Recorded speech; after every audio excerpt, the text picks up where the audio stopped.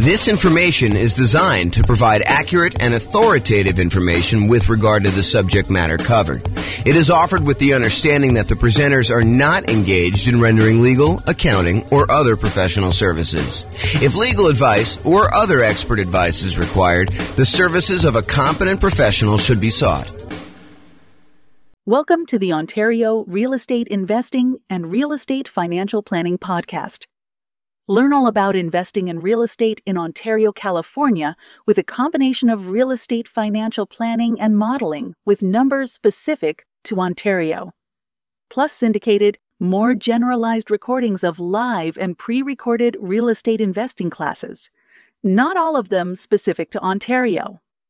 Be sure to stay tuned after the podcast for a message from our sponsors. Well, good morning and welcome, everyone. I am your host, James Orr, and this is another episode of the Real Estate Financial Planner comparison series of webinars, podcasts, whatever we're doing here. So today tries to address the question that people have of, should I buy an owner-occupant property or should I keep renting myself if I am trying to achieve financial independence or I'm trying to maximize my net worth? Like, what is going to be better for me? Because you would argue, hey, look, if I decide I'm going to go buy a rental property, if I'm going to go buy a series of rental properties, that distracting myself and buying an owner-occupant property first could actually hurt me. It would slow me down. It's better for me to take the money that I was saving up to buy my rental than it would be to buy an owner-occupant property. And not only that, but in some markets, putting 5% down in order to buy an owner-occupant property means that your monthly payment is going to be higher than if you just continue to rent, right? Because you go put 5% down, you're probably going to have private mortgage insurance, and the payments plus the taxes plus the insurance on that particular property is going to be higher than if you just rented yourself, right? Because that's going to be what is typical in your marketplace. Or you could argue, hey, if I go rent, my rent is going to continue to increase with inflation so that it's going to limit how much I'm able to save over time. Because if I decide to rent and I don't buy a property and lock in a good part of my monthly living expense in the form of a mortgage payment, sure, taxes and insurance go up, but the mortgage payment itself, because you're getting a 30-year fixed rate mortgage, that's going to stay static. And so the amount, the overall net kind of rent equivalent I have of buying an owner-occupant property to move in is going to stay low and actually get lower. It may be higher at the beginning, but overall, the payment for owning a property tends to go down over time because the mortgage payment, the principal and interest part of the mortgage payment, is fixed. And with the rising cost of things, inflation, that tends to look cheaper over time. And at some point, those lines tend to cross, right? Where it tends to be more expensive to buy a property to begin with. And even with taxes and insurance going up, the net overall cost to own a home tends to go down a little bit over time. Whereas when you rent the property and you just live there, the cost of rent just tends to keep pace with inflation and keep going up and up and up and up and up. And eventually those lines cross and it becomes better for you to have bought a property. But is it better for you to rent and to use that money to acquire rentals? Or is it better for you to buy a property, slow your roll a little bit, acquiring the first rental, and then, eventually buying rental properties, but you're living in a property that you also are an owner of? And then there's the whole discussion of eventually the property that you're living in, if you go and you buy one, you no longer have a mortgage on it at all, which then even reduces what you need in order to be considered financially independent. If you were earning $10,000, if you were spending $10,000 a month on all your expenses and $2,000 a month of that was your mortgage payment, well, eventually when your mortgage payment goes away, you no longer need to achieve $10,000 a month in passive income from your investments in order to be considered financially independent. Instead, now, because your mortgage payment is paid off and you no longer have that $2,000 a month mortgage payment, you really only need $8,000 a month to be considered financially independent. Sure, you still need taxes and insurance and maintenance and all that other stuff on your property that you live in, but you don't have that mortgage payment anymore. So your overall cost in order to be financially independent, the bar has been lowered. So all of these things come into play when we ask ourselves today, is it better to rent or buy an owner-occupant property for 5% down when we're otherwise buying 25% down rentals? That is what we will plan on discussing today and what we'll go into detail on.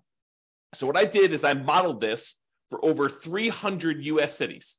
And so each city's got its own home price, rent, taxes, insurance. The amount of money that people earn in each city is a little bit different. It's basically enough for them to go buy a property in that city so that we don't have somebody, I don't standardize the income so that somebody who would otherwise be able to buy a property in like Mobile, Alabama would not be able to buy a property in LA. So we do adjust for income. But when we adjust for income, we also adjust what they need in order to be considered financially independent. So if we give someone a higher income, it means that their threshold for being financially independent also has gone up. It's commensurate with the income that they were earning. They have to replace their job income in order to be considered financially independent. It's another way of saying that. Okay, so we modeled this for 300 cities, and you will see which one is better. Because I think there's a debate, right? Which one of those factors is going to be the most powerful? What's going to be the biggest impact, and what is going to be the biggest limitation for someone wanting to achieve financial independence? And then not only financial independence, but which one leaves you with the highest net worth and which one's riskiest? Because I think all of those things are factors in which one we do. Okay, so in both scenarios, kind of like we're comparing A to B, they're going to be buying 25% down payment rentals. The idea is that the strategy is you're going to save up 25% down plus some reserves and all that other stuff, and you're going to go buy rental properties with that. The difference is going to be one person's going to rent, the other person is going to buy an owner-occupant property with 5% down first. Okay, so that's going to be the comparison. So the 5% down owner-occupant first, then 25% down rentals, they're going to save up until they can buy a 5% down owner-occupant property to live in. Then they're going to live in that property forever. Then they save up until they could buy a rental property with 25% down, plus closing costs, plus reserves on every property that they own, okay, including their personal expenses. And they will repeat that until they have up to a maximum of 9 rental properties, each that they bought with 25% down. With the other strategy, remain a renter yourself, then 25% down rentals, which I'm calling 25% down, no owner-occupant, no OO. Then you remain a renter for the entire time, and your rent goes up with inflation, just like the rent on the properties you're buying. You buy 25% down rentals when you've saved enough for a down payment, plus closing costs, plus 6 months of reserves for both your personal expenses and reserves on all properties you own. And you also still need to be able to qualify for that loan for 45% debt to income ratio. So all the qualifications for buying the 25% down are the same regardless of which strategy. Just in one case, we're buying a 5% down owner-occupant property first, which could impact their ability to be qualified to buy the rental property. Because if you're buying a property with 5% down, then you need to be able to cover that payment. And if it's higher, that could limit when you can buy your rental. You may have enough for down payment, but your DTI may not be in line. And that actually is calculated in our modeling. So realize that that could be a factor for some cities. Okay, I put the URL on the screen if you want to go, dive deeper into the charts and see the results for your specific city, because I'm going to do the aggregate. But if you want to drill down and see it, I'll put the link in the show notes, but it's also on the video right here. So if you want to go look at that. All right. So in order to be considered financially independent, what they need to have is the income from their rental properties, net of all expenses, and the income they have from investing money in the stock market, which any extra money they have, we assume that it's invested in the stock market. But any income they have coming from the stock market needs to exceed their personal expenses. And so we calculate the money from the stock market as the amount that they have invested times the safe withdrawal rate, and then we convert that to monthly. So if they have $1 million and you're using the 4% safe withdrawal rate, which is what we use, they're generating about $40,000 a year from any money that they have invested in the stock market. You divide that by 12, and that's about what we credit them to see if they are financially independent when we're doing that calculation. For the rental property income, we basically take all the income from rent and any other income they get, and we subtract out all the expenses, including vacancy, principal payment, interest part of the payment, taxes, PMI, any property owner's insurance, maintenance, and management. So we subtract out all those expenses on the property, and whatever they're left over is a net positive cash flow. So those two things combined, for the sake of this modeling, is what counts. If you're doing other modeling, we also would count normally Social Security, any annuities that they have, and any pensions that they have. But in this case, that doesn't apply. There's none of those that get applied in this particular set of modeling that we did. Okay. All right. So assumptions. So each city's modeling uses their own median home prices and the estimated rents on those properties. I'm not an expert on all 304 cities that we basically did this modeling for. So if you happen to go drill down into your city and you're like, James, your numbers are off a little bit, the rents are a little bit higher, or the property values are a little higher, or taxes are a little bit lower, or whatever it is that you think is off, reach out to me and we can make those corrections, rerun all the numbers, and it'll update everything for us. Okay. So go ahead and reach out if you have that there. Also, we did not apply any of the 88 strategies that we have to improve cash flow. Kind of known for these 88 strategies that we have for massively improving cash flow on rental properties. And we did not apply any of those strategies at all. So this is sort of just like out of the box, not optimized strategies. Okay. Now, the job income, as I mentioned, does vary based on the city so that they can afford a property in that market. But we do consider that to determine whether they are financially independent, because they have to replace that job income. So for those who much is given, the amount that they're earning from income, much is also expected. So if you're living in a city that the properties are cheaper, you don't have to make as much money and you don't have to replace as much money in order to be financially independent. When you live in these more expensive cities, you do have to earn more money. Okay. We start with just enough down payment to buy that 5% down owner-occupant property. Even if they're not buying the owner-occupant property, everybody starts with the same amount to try to make this even.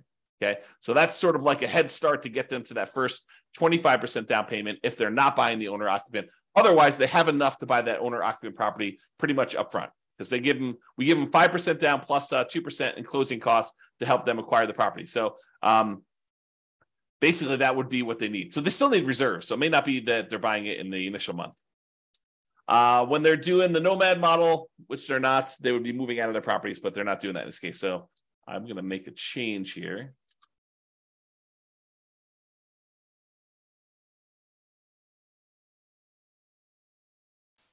All right.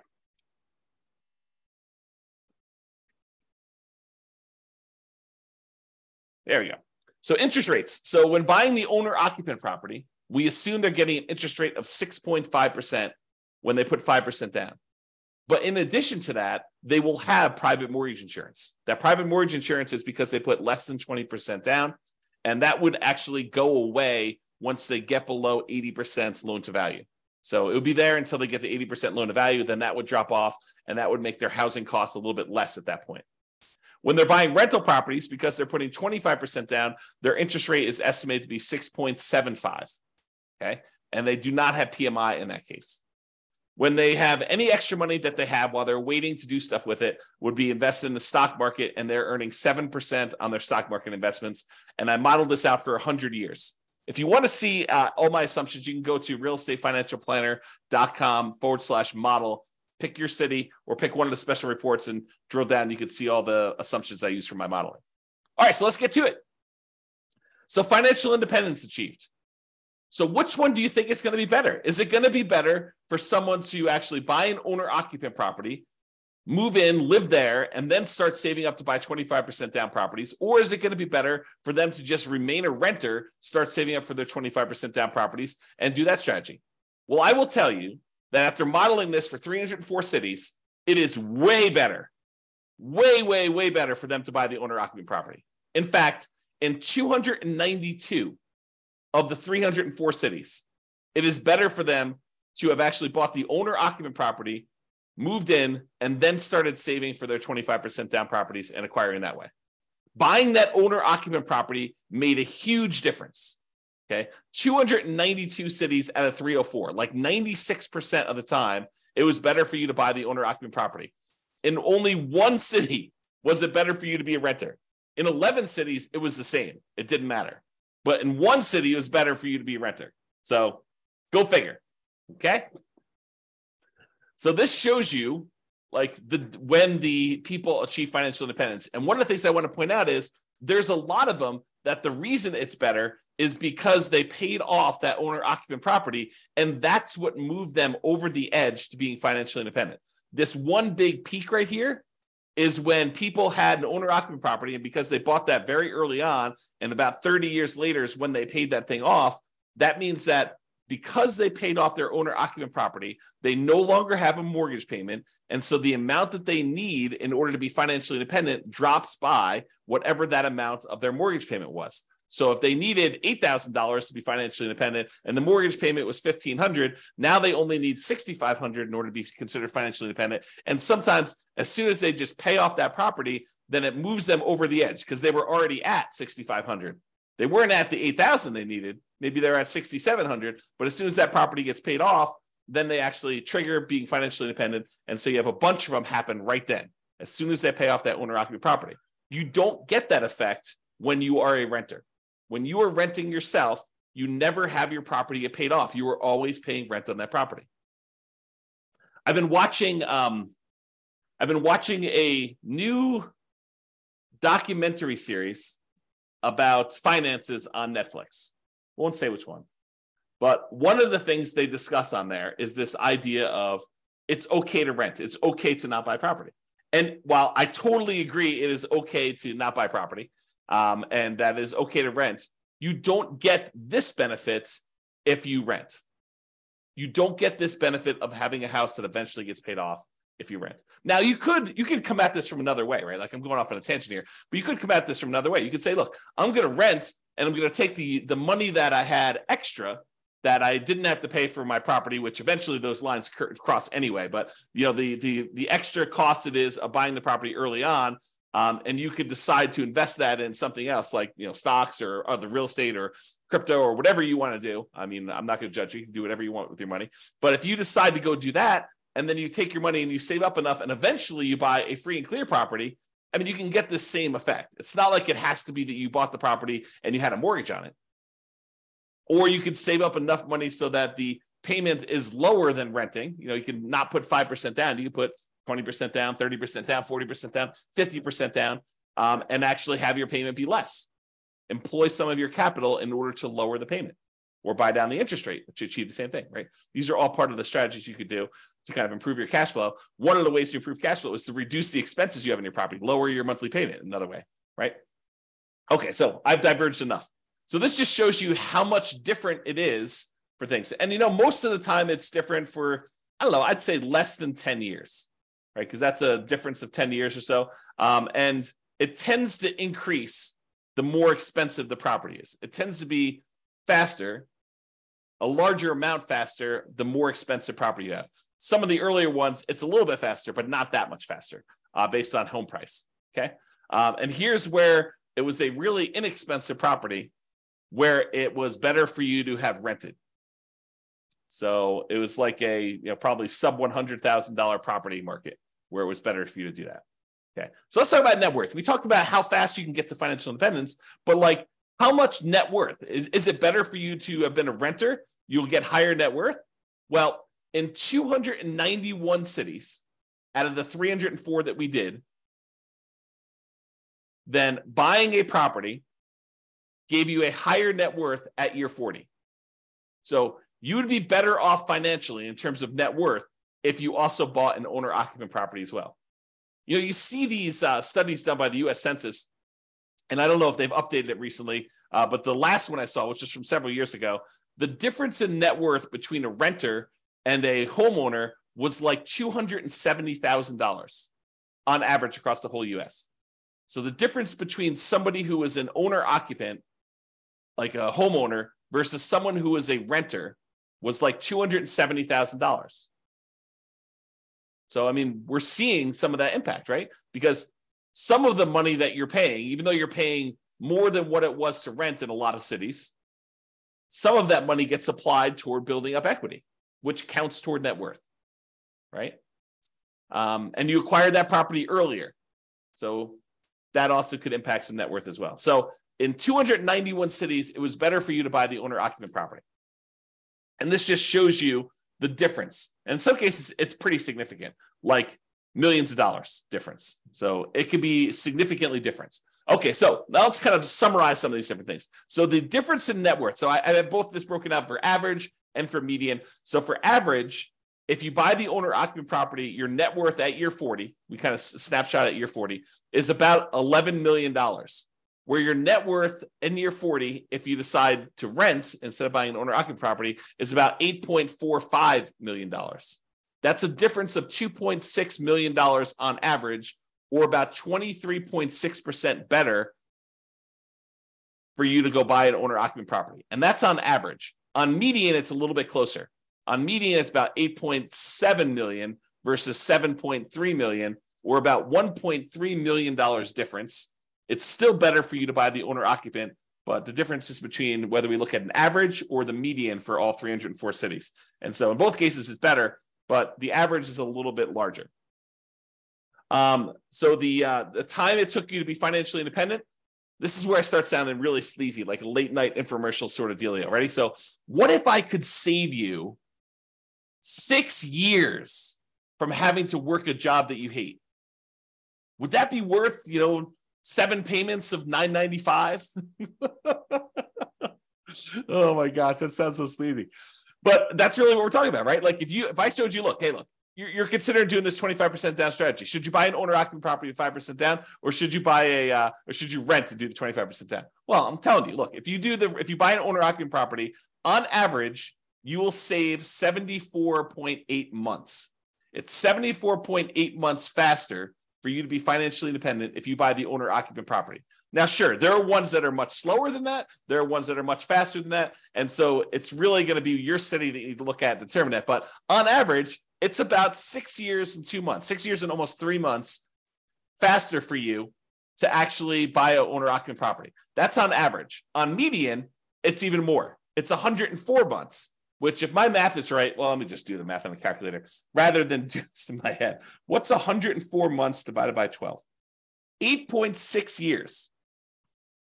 So here's my sleazy late night infomercial type dealio. For only 7 payments of $995, I could save you, what did I say? It was 8.6 years of working at a job that you hate, just by changing one little thing about how you invest in real estate. Oh my gosh, it sounds so sleazy. But really, it's true. I mean, on median, the middlemost one, it is 8.6 years faster. Some are faster than that. Some are slower than that. But I can save you a lot of time just by changing your strategy a little bit, okay? Now, let's talk about risk. We talked about net worth. We talked about, the speeds of getting financial independence. So is it riskier to do buy the owner-occupant property or to do the non-owner-occupant? Well, part of it depends on how we measure risk. We like to measure risk in a bunch of different ways. One way is it's like how much rent can drop before you're going to have negative cash flow, like what we call rent resiliency, or how much prices can drop before you have negative equity, before you're underwater on your property. We call that price resiliency. Or we look at debt to income, which is a calculation your lender uses to determine whether or not you qualify for the loan. What is the ratio of all of your debt payments compared to how much you make on your job? I also like debt to net worth, how much debt you have compared to what your overall net worth is. If I tell you I have $10 million in debt, that might scare you because you probably think, oh, James, earns, $50 a year. And having $10 million in debt with $50 a year in income is really, really high. But what if I told you I make $100 million a year and I have $10 million in debt? Well, or my net worth is $100 million. We're doing debt to net worth. My net worth is $100 million, and my debt is only $10 million. Well, that's a much different ratio. What if I told you there's $10 million in debt, but my net worth is $10 million? Well, that's more of a equal ratio. And finding out which one has a higher debt to net worth is a way to measure risk. But the other one I like too is how much debt you have, $10 million compared to how liquid you are. What if I told you I've got $10 million in debt, but I also have $12 million in stocks where I could go liquidate all those and use it to pay off my $10 million in debt? Well, that's one level of risk. What if I told you I had $10 million in debt, but I only had $50,000 in my savings account? Well, that's a little scarier, right? And so these measures of risk, including the number of months of reserves you have, right? You like to think about, hey, look, I want to have 6 months of reserves before I go buy my rental property. Well, we can also measure it in number of months, right? You can figure out how much all the expenses are in order to maintain your rental properties and your personal expenses, stuff like that. And then we could say, okay, it cost me whatever it is, $12,000 to kind of run my household and all my rental properties if I was getting no income coming in for my rentals. Well, how many increments of $12,000 do I have? If you have $36,000, you have 3 months of reserves for your whole thing. Well, if you had, what did I say? It was $12,000. If you have $120,000, you have 12 months of reserves. Okay. So we can measure all these different measures of risk. And so when we look at it, the average and the median change a little bit depending on which one you're looking at. But overall, I would say that buying an owner-occupant property is probably a little bit less risky. In terms of rent resiliency, it's a little bit better than renting.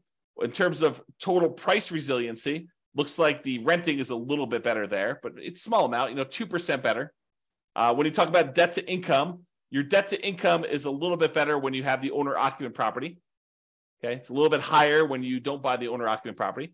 And it probably is because it takes longer to buy the properties. And so that could have an impact too. And these risks, they can change over time, right? Like we could do a snapshot of what the risk looks like, for the first 5 years. We could do a snapshot of what the risk looks like for the next 5 years or year 7 or whatever we want to do. But this is showing you the risk over the entire 100-year period, which if you have a really long period of very low risk situation, then that could be outweighed by, very risky stuff early on. So it's deceptive to look at this. I think you need to really drill down and look at this, but at least we give you a measure to look at risk, right? In terms of debt to income, a little bit better for you to buy the owner occupant in this case. And for the debt to net worth, a little bit better for you to have rented in that case. And debt to account balance, it's a little bit better for you to have bought the owner occupant. And then for months of reserves, it was way better for you to actually buy the owner occupant property because eventually that thing gets paid off and some of your expenses go down. So I think that that's a major factor in what's going on there. All right. So as I mentioned a couple times throughout here, you could apply all the 88 strategies that we have to improve cash flow to get these numbers to look better, right? At least for the rental side of things. Now, we've basically been using median price properties and what rent might be on each one of those properties. You should be able to choose and do better than this, right? I think if you do any type of effort in finding and selecting properties and applying any of these 88 strategies, you should be able to do better than what I've shown on here. And as I mentioned, if you're an expert in your market and you think my numbers are wrong, please do reach out so we can update those so that they get better for everybody. So in conclusion, in our current market conditions, our current prices, our current interest rates, our current rents, and it is May 15th, 2023 when I'm doing this, and I'll do updates over time. I'm trying to do one of these classes a week as part of a series. But we'll kind of go through all the different comparisons we've got, and then we'll come back and revisit and update things. And the website will get updated as I rerun numbers, because once I update prices and interest rates and things like that, I rerun everything. And so if you're visiting these charts on the website after this video, they may be different. They're likely to be different because prices and interest rates and everything else changes, which changes everything. Okay. So in our current market conditions, current price, current interest rate, current rents in about 304 US markets using what I would consider to be less than ideal median price and rents on properties, buying an owner-occupant property when you would otherwise be buying 25% down rentals is a faster path to financial independence in 292 of 304 cities, about 96% of the cities. Okay. And for net worth, buying an owner-occupant property first also gives you a higher net worth in 291 of the 304 cities, about 95.7% of them. The market does matter a little bit, but in general, you should probably buy an owner-occupant property. That is what the conclusion should be, okay? It is best if you look closer at your specific market and apply as many of the 88 cash flow improving strategies as practically possible to improve on your implementation. Again, go check out the realestateFinancialPlanner.com/model to be able to see all the details. Hope you enjoyed this class. I hope you enjoyed the series. I kind of like the comparison and dispelling some of the myths out there about should you do X versus Y and why it's always better to do Z versus R or whatever you're trying to do, right? Like the idea that people have these things in their mind like, oh, that's silly, James. Everybody knows that it's better to do this. Really? Really? That's a belief you have. And then we go do the math and we find out that maybe it's not even like the majority of the time that is the case. Sometimes it is. Sometimes it's like this, where it's like 96% of the time, it's better to do one strategy than another. But other times it's not nearly as close. It's a third of the time, or 2/3 of the time it's better to do this, or half of the time it's better to do this. And sometimes it matters like what market you're in from a kind of like price, where it's always better in more expensive markets to do it this way, or it's always better in cheaper markets. So all these things matter. And I think comparing them and like learning about these different nuances can help you become a better overall investor and better at helping your friends and family when they tell you in their market that they're considering doing this. And you're like, that doesn't make any sense. We always do it this way. And maybe in your market, that's true, but maybe in their market, that's not true. So I don't know, a little bit of, what is it? Like, what do they call it? A little bit of grace for other people and what they're choosing to do and how they're choosing to do it. Because it may not be the same for them as it is for you. I think that's one of the things we're kind of adjusting here and realizing as we do these. All right, that's all I got for you. Have a great day, everybody. I will talk to you all soon. Bye-bye for now. With home prices up, mortgage interest rates up, and rents up, but not quite enough to counteract the higher prices and interest rates, cash flow on rental properties in Ontario is harder than ever. Book a call with the Real Estate Financial Planner to apply our proprietary 88 strategies to improve cash flow on your rentals. See the show notes for a link to schedule your call and improve your cash flow today. If you're a real estate agent, lender, or professional in Ontario that wants to help our real estate investor listeners, consider reaching out to learn about collaboration opportunities with this podcast. We'd love to add more value to our listeners by having you assist our investors buy, sell, and finance their real estate investments. See the show notes to schedule a call to discuss collaboration opportunities.